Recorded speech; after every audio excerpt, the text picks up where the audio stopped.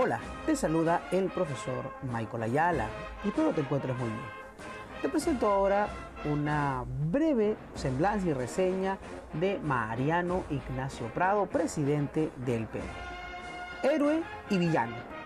Vamos a verlo ahora como héroe, en este momento en que estamos a puertas de una guerra con el Imperio Español. Todavía sigue siendo imperio a pesar de su franco retroceso en las décadas anteriores.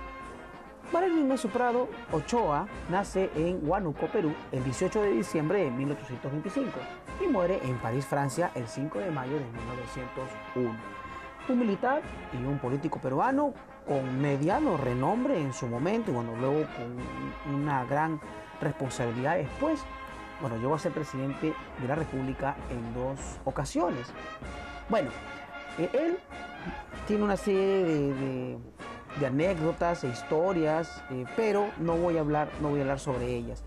Puedo contarte que comienza su carrera militar, ya en ascenso en 1853. Fue prefecto de Arequipa, encabeza la revolución nacionalista en contra de Pezet por el tema del Tratado de Vivanco Pareja, como les dije en el capítulo anterior. Él va a dirigir el país y vamos a ver algunos detallitos propios de este proceso. Para empezar, algunos datitos. Es el segundo hijo de Ignacio Prado Zorogastúa y de Francisca Ochoa Tafur. Es una familia, destacada de criollos en Huánuco. Deben saber, que cada zona geográfica importante del Perú tiene sus élites, ¿no? Él era uno de ellos.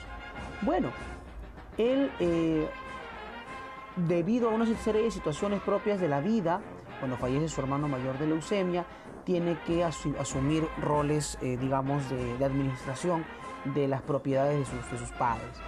Pero la carrera militar es algo que siempre lo va a llamar. Estuvo en contra del gobierno de Rufino Echenique y va a apoyar en su momento la revolución encabezada por Ramón Castillo.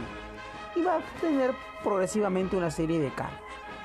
La cuestión es que realiza la revolución contra Pezet por el Tratado de Vivanco Pareja. Se van a sumar a él muchos personajes, muchos héroes y héroes que van a venir después.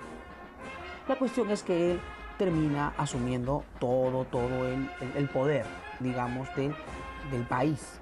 Pero no lo va a hacer solo. Se hablaba del gabinete de los talentos. Alrededor de él un grupo de liberales. Los liberales son aquellos que ponen por encima la Constitución, que el Poder Ejecutivo, ponen por encima el Legislativo, que el Poder Ejecutivo, eso es un liberal, y con las nuevas ideas sobre también la separación de Iglesia y Estado, que es una idea que está empezando ya a crecer o formarse en el país. Obviamente eso va a darse décadas después. Su gabinete de Mariano Ignacio Prado lo componían José Gálvez Egusquiza, José María Quimper, Manuel Pardo y Lavalle, acuérdense de este señor, José Simeón Tejeda y Toribio Pacheco y Rivera. Acuérdense de estos personajes que van a acompañar al dictador. Pero ¿qué pasó? España pedía satisfacciones. Hombre, que tienen que dar ustedes darnos satisfacciones porque nosotros somos dueños de esta zona y en realidad se las hemos regalado. Además, si le hemos dado, nos tienen que pagar lo que hemos gastado, los gastos de guerra. Y ya se imaginarán, Mariano Ignacio Prado, ¿qué cosa? 3 siglos de destrucción y encima quieren dinero y encima satisfacciones. ¿Saben qué? No. Mariano Ignacio Prado reúne alrededor suyo un grupo de gente que no quería saber nada con España, las viejas glorias de las guerras de independencia, ya ancianos, otros ya habían fallecido, pero quedaba un grupo de muy ancianos, van a aplaudir lo que está haciendo Mariano Ignacio Prado. Hay un pequeño sector que dice, vamos, ¿no? Un grupo de viejitos que van a decir, pero tenemos que volver al Imperio Español, tenemos que volver. Otro grupo va a decir, cállate viejo, ¿cómo vas a hacer volver al Imperio Español? ¿Qué cosa te pasa, no? Y hubo una discusión que al final termina ganando el grupo que cree en la República del Perú. Así que lo primero que va a hacer Mariano Ignacio Prado, que no es ningún tonto, va a hacer un pacto de alianza defensiva y ofensiva con Chile. Sí, como lo escuchaste, Chile y Perú eran hermanitos. Chile y Perú eran amiguitos. Claro, porque venía un grandote que nos iba a agarrar a patadas, teníamos que defendernos. Así que firman un pacto de alianza el 5 de diciembre de 1865. Obviamente, el que va a llevar la mayor parte de la resistencia va a ser Perú, porque es potencia en ese momento en América. O sea, Perú tiene los recursos para ser potencia en América. Así que le declara, pues, Perú a España le declara la guerra. Se da el lujo de declarar la guerra el 14 de enero de 1866. Y el 30 de enero se adhiere Ecuador. Ahora, Ecuador no tuvo muchas tropas, no tuvo mucho dinero, había que financiarle, ¿no? Es como que Ecuador viene y le dice a Perú, bueno, ayúdanos por favor. Y en algunas ocasiones se van a tener que hacer coordinaciones para poder fortalecer, pues, toda esa zona que va a ser maltratada por los españoles. El 22 de marzo del mismo año se adhiere Bolivia, así que se llama, pues, la Cuádruple Alianza. Así que están juntos, son felices, estamos hermanos, vamos a defendernos. Es como volver, pues, a esa época, ¿se acuerdan? Contra los hechos de independencia, estaba todo ese imaginario, pues, de los héroes, de que habían logrado la libertad y la República Peruana. Así que ya se imaginarán, había un fervor a nivel de Sudamérica, y no solamente por esto, sino porque ya existían influencias de otros países, ¿no? Influencia inglesa, influencia francesa, asomaban los imperios que habían caído en su momento. Entonces es como que estamos juntos para enfrentarnos a un imperio. Y en este momento todos estaban de acuerdo en que había que votar al enemigo. Había un pequeño sector muy mínimo, pero existía, que todavía añoraba el tema español. La cuestión es que se da la guerra hispano-sudamericana. Ahora, me quiero detener acá un poquito. No voy a hacer el detalle porque hay mucho que hablar de la guerra hispano-sudamericana, pero quiero conversar un poquito sobre este tema. Bueno, la guerra hispano-sudamericana es el conflicto que se da entre España, por un lado, y la Cuádruple Alianza. Acuérdate, Perú, Bolivia, Chile y Ecuador. Así que hay una serie de incidentes bélicos que se dan, pero hay que tener en cuenta esto: Perú es el que va a llevar la carga más grande. O sea, Perú va a tener que financiarle a Bolivia, a Ecuador, a Chile, sin ningún problema, ¿no? Y Mariano Ignacio Prado, ya estábamos endeudados, y él dice, bueno, pero necesitamos, por favor, necesitamos. Así que, ¿qué va a hacer Mariano Ignacio Prado? Va a escuchar, pues, a los ingleses, a los capitales ingleses, los capitales franceses. Los capitales ingleses les van a decir, yo prestarte dinero para tú defenderte, tú pedir nada más. Y bueno, Mariano Ignacio Prado dijo, bueno, qué bien, tú voy y me presto. No, también a los franceses, yo prestarte lo que necesitas, pero tú pagame después. Y de verdad le van a pagar después. Bueno, mucho después, ya van a ver cómo se le tiene que pagar después a estas potencias y a las empresas de estas potencias, pues, por lo que se prestó. Bueno, así que el conflicto se da, había ocurrido el incidente de Talambo, se había firmado el Tratado de Vivanco Pareja. Mariano Ignacio Prado desconoce el Tratado de Vivanco Pareja, así que comienza el conflicto, digamos, ¿no? España dice, digamos, más de un historiador español va a decir, bueno, en realidad vinieron a castigar por un hecho, ¿no? Y bueno, hay también diferentes formas, España lo ve de diferentes maneras. Inclusive España cree que ganó esta zona. Bueno, ya hay temas de debate ahí. Bueno, ya se verá en su momento. La cuestión es que España decía que no era el agresor, pero si no era el agresor, ¿por qué vino con una flota de barcos armados a una expedición científica? Es una cosa que es cuestión descabellada. Bueno, la cuestión es que inicia el conflicto. Ahora, hay diferentes historiadores con diferentes perspectivas. Se habla, pues, de que en realidad España quería restaurar su influencia en América. Otra motivación sería el guano. Otra es que tendríamos que pagar los peruanos la deuda que teníamos con España. Y bueno, temas también internos dentro de la metrópoli de España. Bueno, la cuestión es de que no hubo una habilidad diplomática en realidad para enfrentarse a España. Es decir, España o se le veía demasiado grande o se le veía como enemiga. No se le veía como alguien con quien se tiene que conversar. Y esto no lo tuvo Eso no lo tuvo ni Perú, ni Chile, ni Ecuador, ni Bolivia. Quizás una conversación más diplomática, el sumar aliados, habría generado pues evitar este conflicto, pero la cuestión es que se dio. La cuestión es que se dio. Hay intentos de concertación, pero el problema también es que España seguía pensando en sí misma como imperio y ya estaba decadente. Iba a terminar de caerse ya a fines del siglo XIX. La cuestión es que ha habido ya intervenciones foráneas en América Latina, en el caso de la Araucanía y la Patagonia para el caso de Chile. Hay el tema del reconocer las nuevas repúblicas.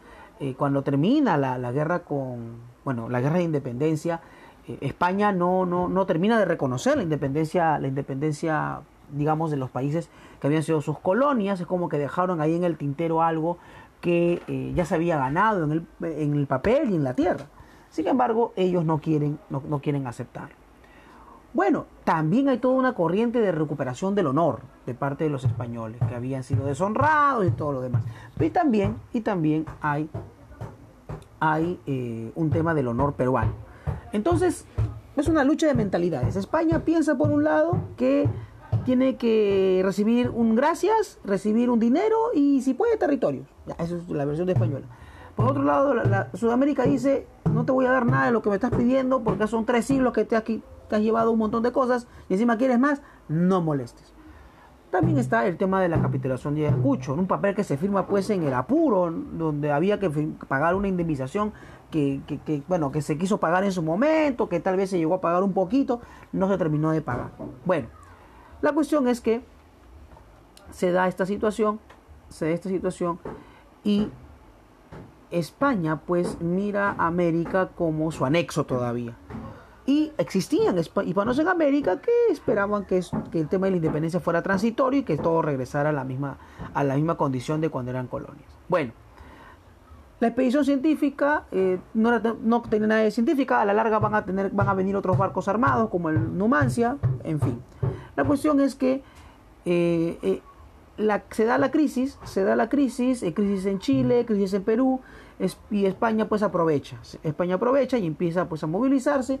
Ya para eso han tomado las islas de Chincha, han izado el pabellón español en las islas de Chincha. El conflicto se vuelve más agudo porque las fragatas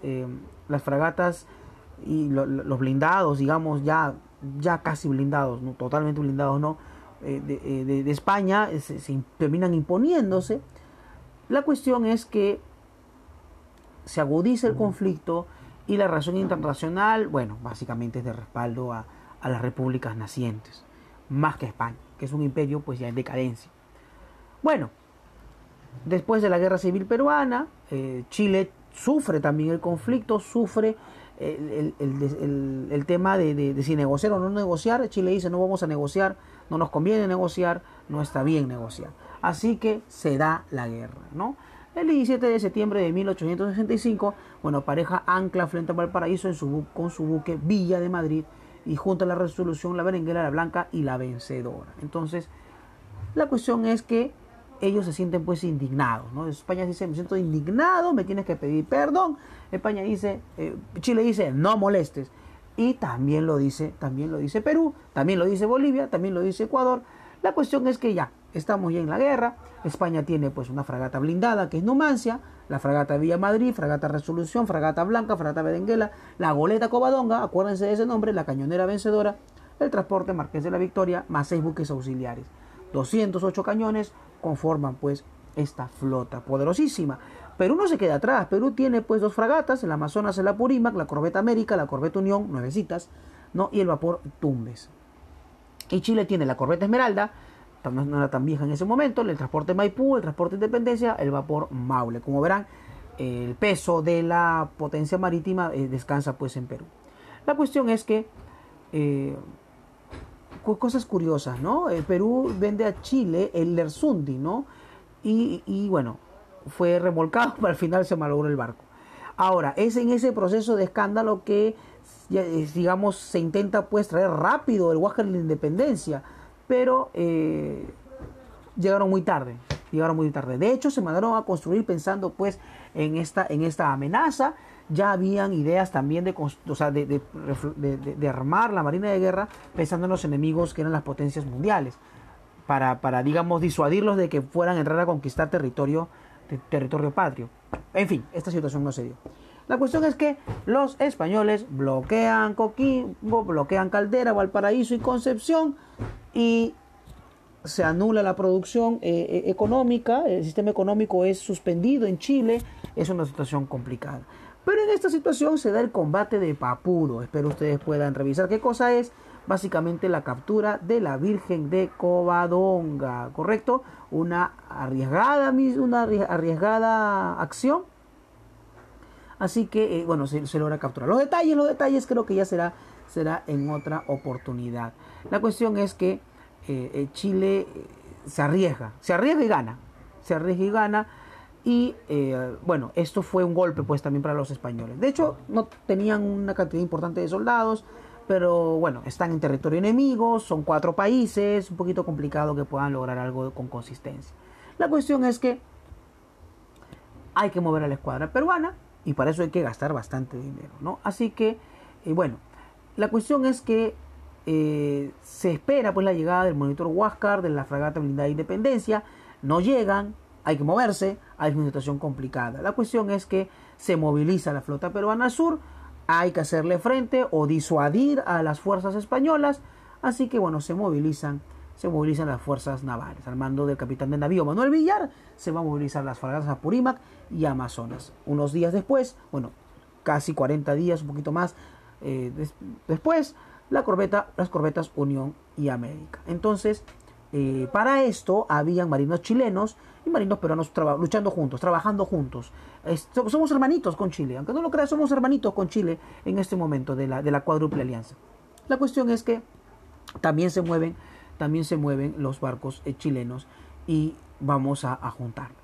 Y a un señor lo mandan a fortificar el puerto del Callao. Un señor que ustedes deben conocer, Francisco Bolognesi, artillero especializado en artillería, un personaje muy duro de derrotar, un personaje muy valiente, que va a hacer las gestiones para traer los cañones. Es una cuestión curiosa. Le mandaron a traer de un tipo y él trajo cañones mucho más modernos. Y si no hubiera sido por esa apuesta de Francisco Bolognesi, el puerto del Callao y Arica habrían sido muy débiles para defenderse ante la amenaza pues de la guerra con Chile, por parte de Chile. Así que es un hombre brillante y no es corrupto, vale decir, pues no es corrupto. La cuestión es que ya para esto Méndez Núñez había llegado de España con la Numancia, eso hizo un desbalance. La cuestión es que la alianza sudamericana está hecha, hay que pelear, no queda otra, vamos a pelear. Así que se da pues el combate de Aptao. Que en realidad no fue combate. En realidad fue un enfrentamiento, una especie de escaramuza marítima. Básicamente las fragatas, los barcos peruanos y chilenos se van a colocar en una zona estratégica como para que las fragatas españolas intenten acercarse y quebrarse por los peñascos que hay en esa zona.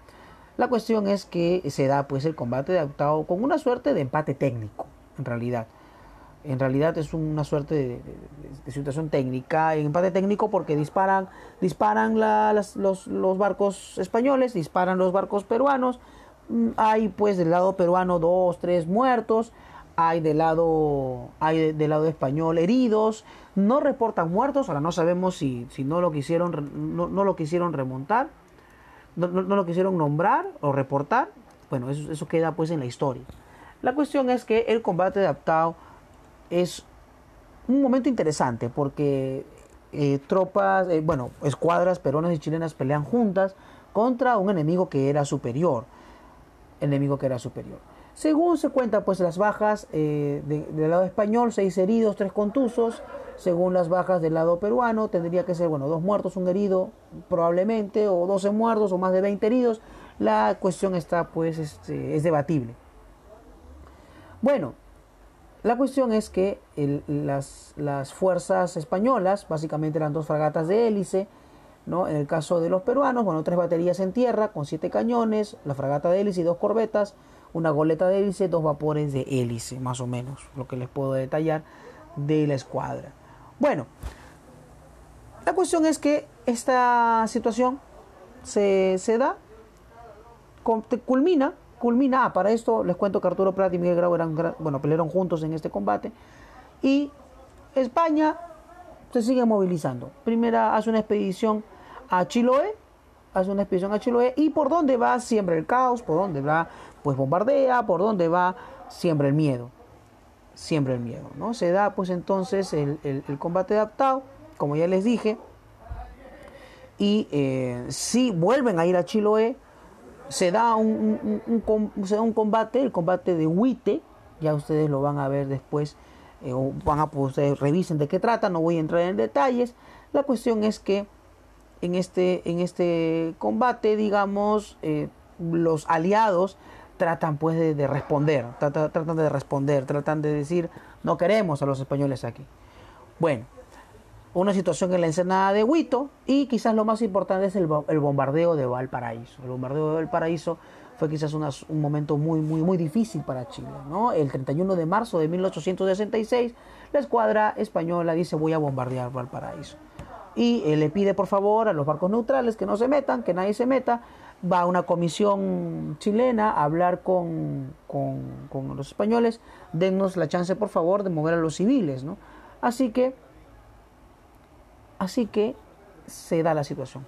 Bueno, vamos a bombardear Valparaíso, dijeron los españoles. Pues hombre, que vamos a bombardear Valparaíso. Y bombardean Valparaíso mientras las personas, los civiles se movilizan hacia las alturas, digamos, a las partes altas de Valparaíso, mientras ven arder a su puerto, a su querido puerto. Así que los barcos chilenos no tenían forma de competir contra esto, no estaban ahí en ese momento. La cuestión es que se hacen grandes daños al puerto, ¿no? Los 40.000 habitantes, casi más de la mitad tuvo que refugiarse. Hay 2 muertos, 10 heridos, es el castigo, digamos, bien merecido. La cuestión es de que en realidad esto estaba planificado, se cuenta, ¿no? La Cuadra de Alianza sabía que uno de los dos iba a ser dañado, Valparaíso o el Callao. Así que Valparaíso es el que pagó el precio para que Callao se fortaleciera lo más que podía. Entonces hubo una estrategia política aquí. ¿Qué habían hecho los chilenos? Habían quitado los cañones que defendían el puerto, los habían quitado para que se vea pues España como el agresor. Entonces se da la situación, y obviamente hay un repudio porque Chile se muestra como el agredido, y obviamente ya las poblaciones, digamos, de la Cuádruple Alianza están indignados. Así que la flota española se dirige hacia el Callao. Y acá la situación va a ser diferente. Los chalacos son muy distintos, muy arrebatados, muy impetuosos. Así que la escuadra llega a la isla San Lorenzo, se instala brevemente para iniciar combate, pero los están esperando 50 cañones más barcos de digamos, pontones. Lo van a recibir no con los brazos abiertos, sino los van a recibir con una tremenda descarga de disparos. Pero vale decir que en este proceso estaba José Gálvez, ¿no? El inmortal José Gálvez, acompañando pues el proceso. No quiero entrar en detalles sobre el combate 2 de mayo, no quiero extenderme con esto porque quisiera hacerlo en un momento diferente. Quiero hacer un podcast sobre las guerras que tuvo el Perú. La cuestión es que habían 56 cañones, ¿no? 5 buques de guerra. Entonces había todo un sistema de defensa. Es hora de enfrentar a los españoles. El combate empieza a las 11:30.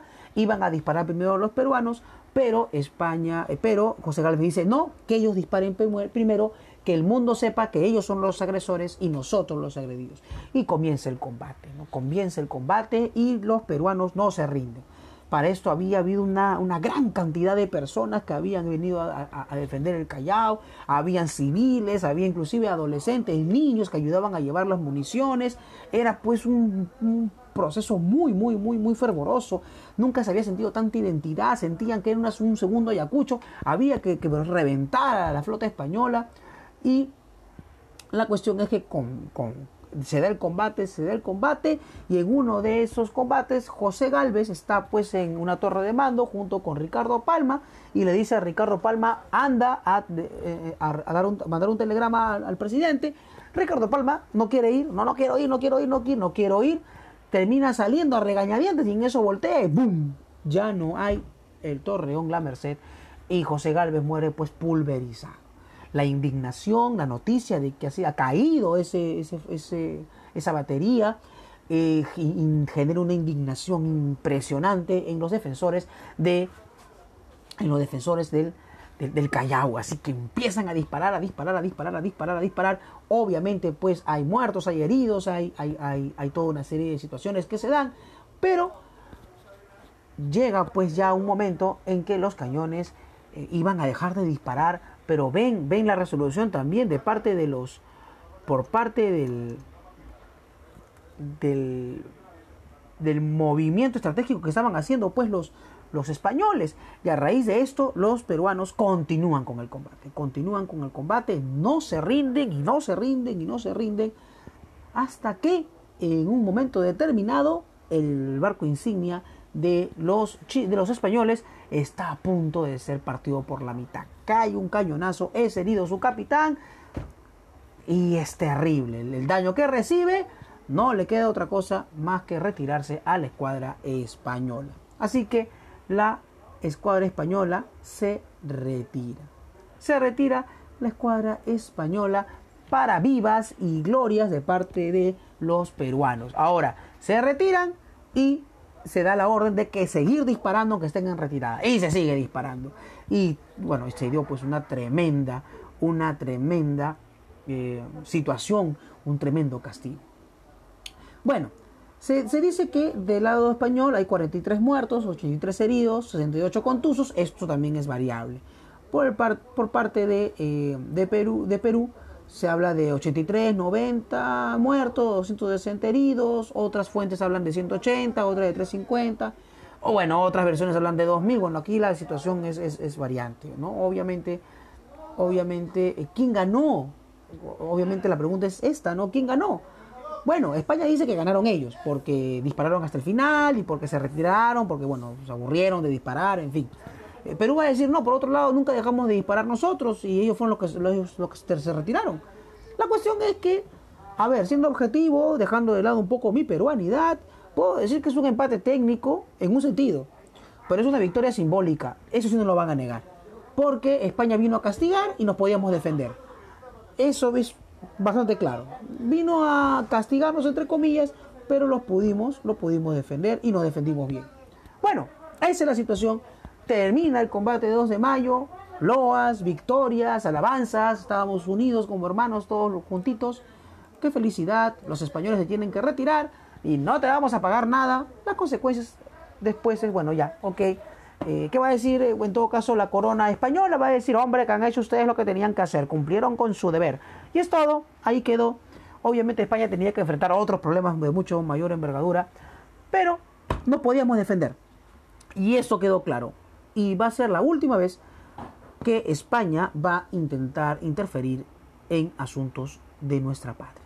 Bueno, termina ya esta situación, la situación pues del combate 2 de mayo. Y hay que hablar de María Ignacio Prado, que dirige pues todo este proceso, dirige el tema de las compras, la movilización de los barcos, la movilización de la construcción de fortines en el Callao, el convocar a la Cuádruple Alianza. Es un hombre de una expansión mental importante, ¿no? Pero no es todo lo que hizo.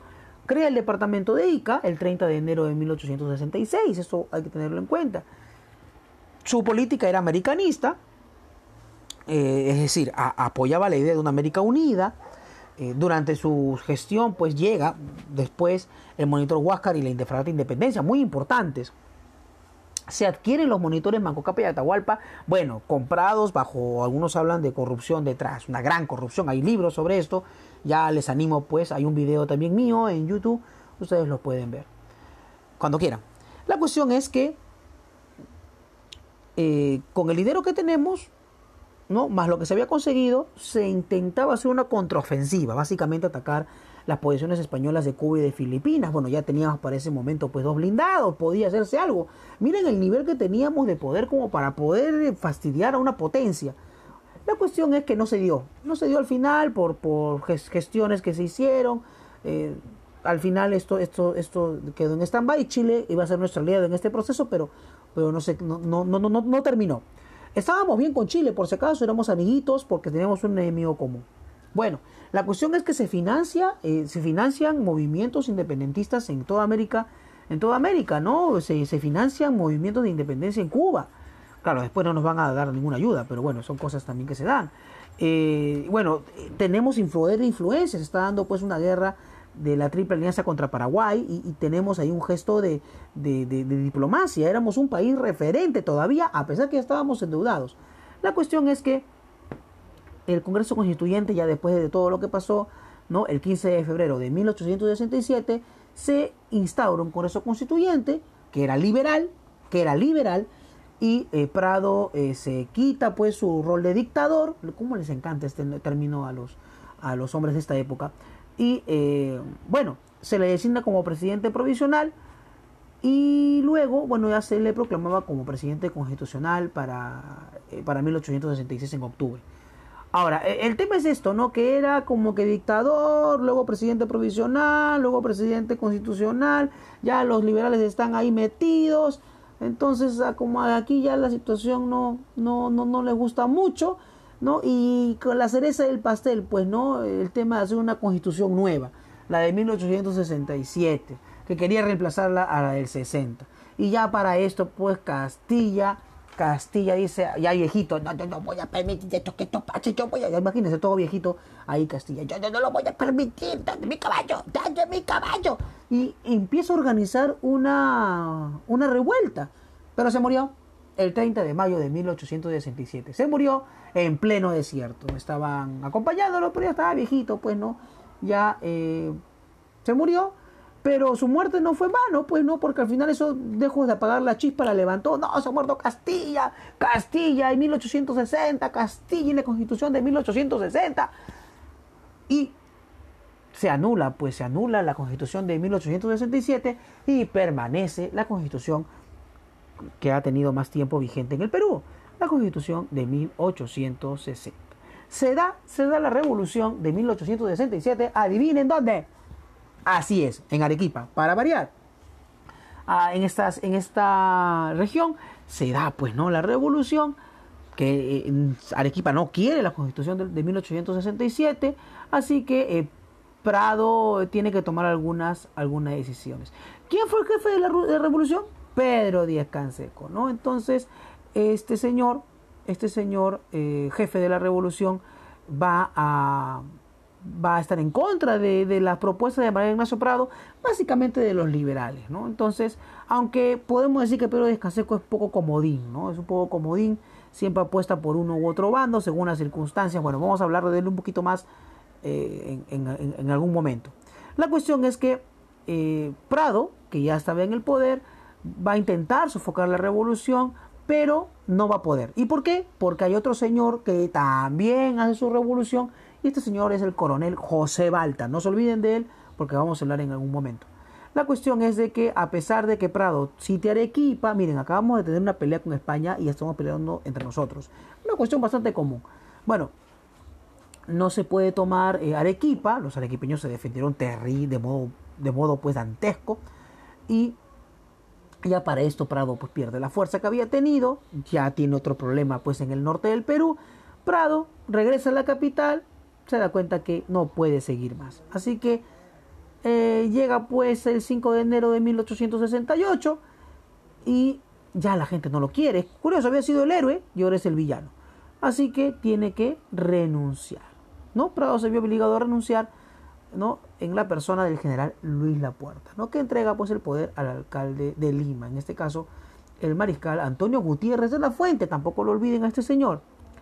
La cuestión es que llega Francisco Díaz-Canseco, asume el poder brevemente y hasta el día 22 de enero, ¿no? Le entrega el poder otra vez, a Pedro Díaz-Canseco. Se restablece la Constitución de 1860, se convoca elecciones y va a salir triunfador pues el coronel José Balta, que fue pues un giro de la historia. Vamos a verlo después. Bueno, me he extendido mucho con este señor, con este presidente. Hizo algunas gestiones, como les conté, pero básicamente es un dictador que duró poco, duró lo que tenía que durar una gestión propia de una guerra. Les invito a que revisen detalles de la guerra hispano-sudamericana, ya en su momento hablaré. Cuídense mucho, y me he extendido mucho en este podcast a propósito, porque tenemos que entender bien este proceso. Éramos amigos, éramos hermanos, Perú, Bolivia, Ecuador y Chile. ¿Qué pasó después? Lo vamos a ver en el siguiente podcast, cuando las relaciones entre países sudamericanos se van degenerando y se van deteriorando. Bueno, será motivo de otro podcast. Cuídense mucho. Chao.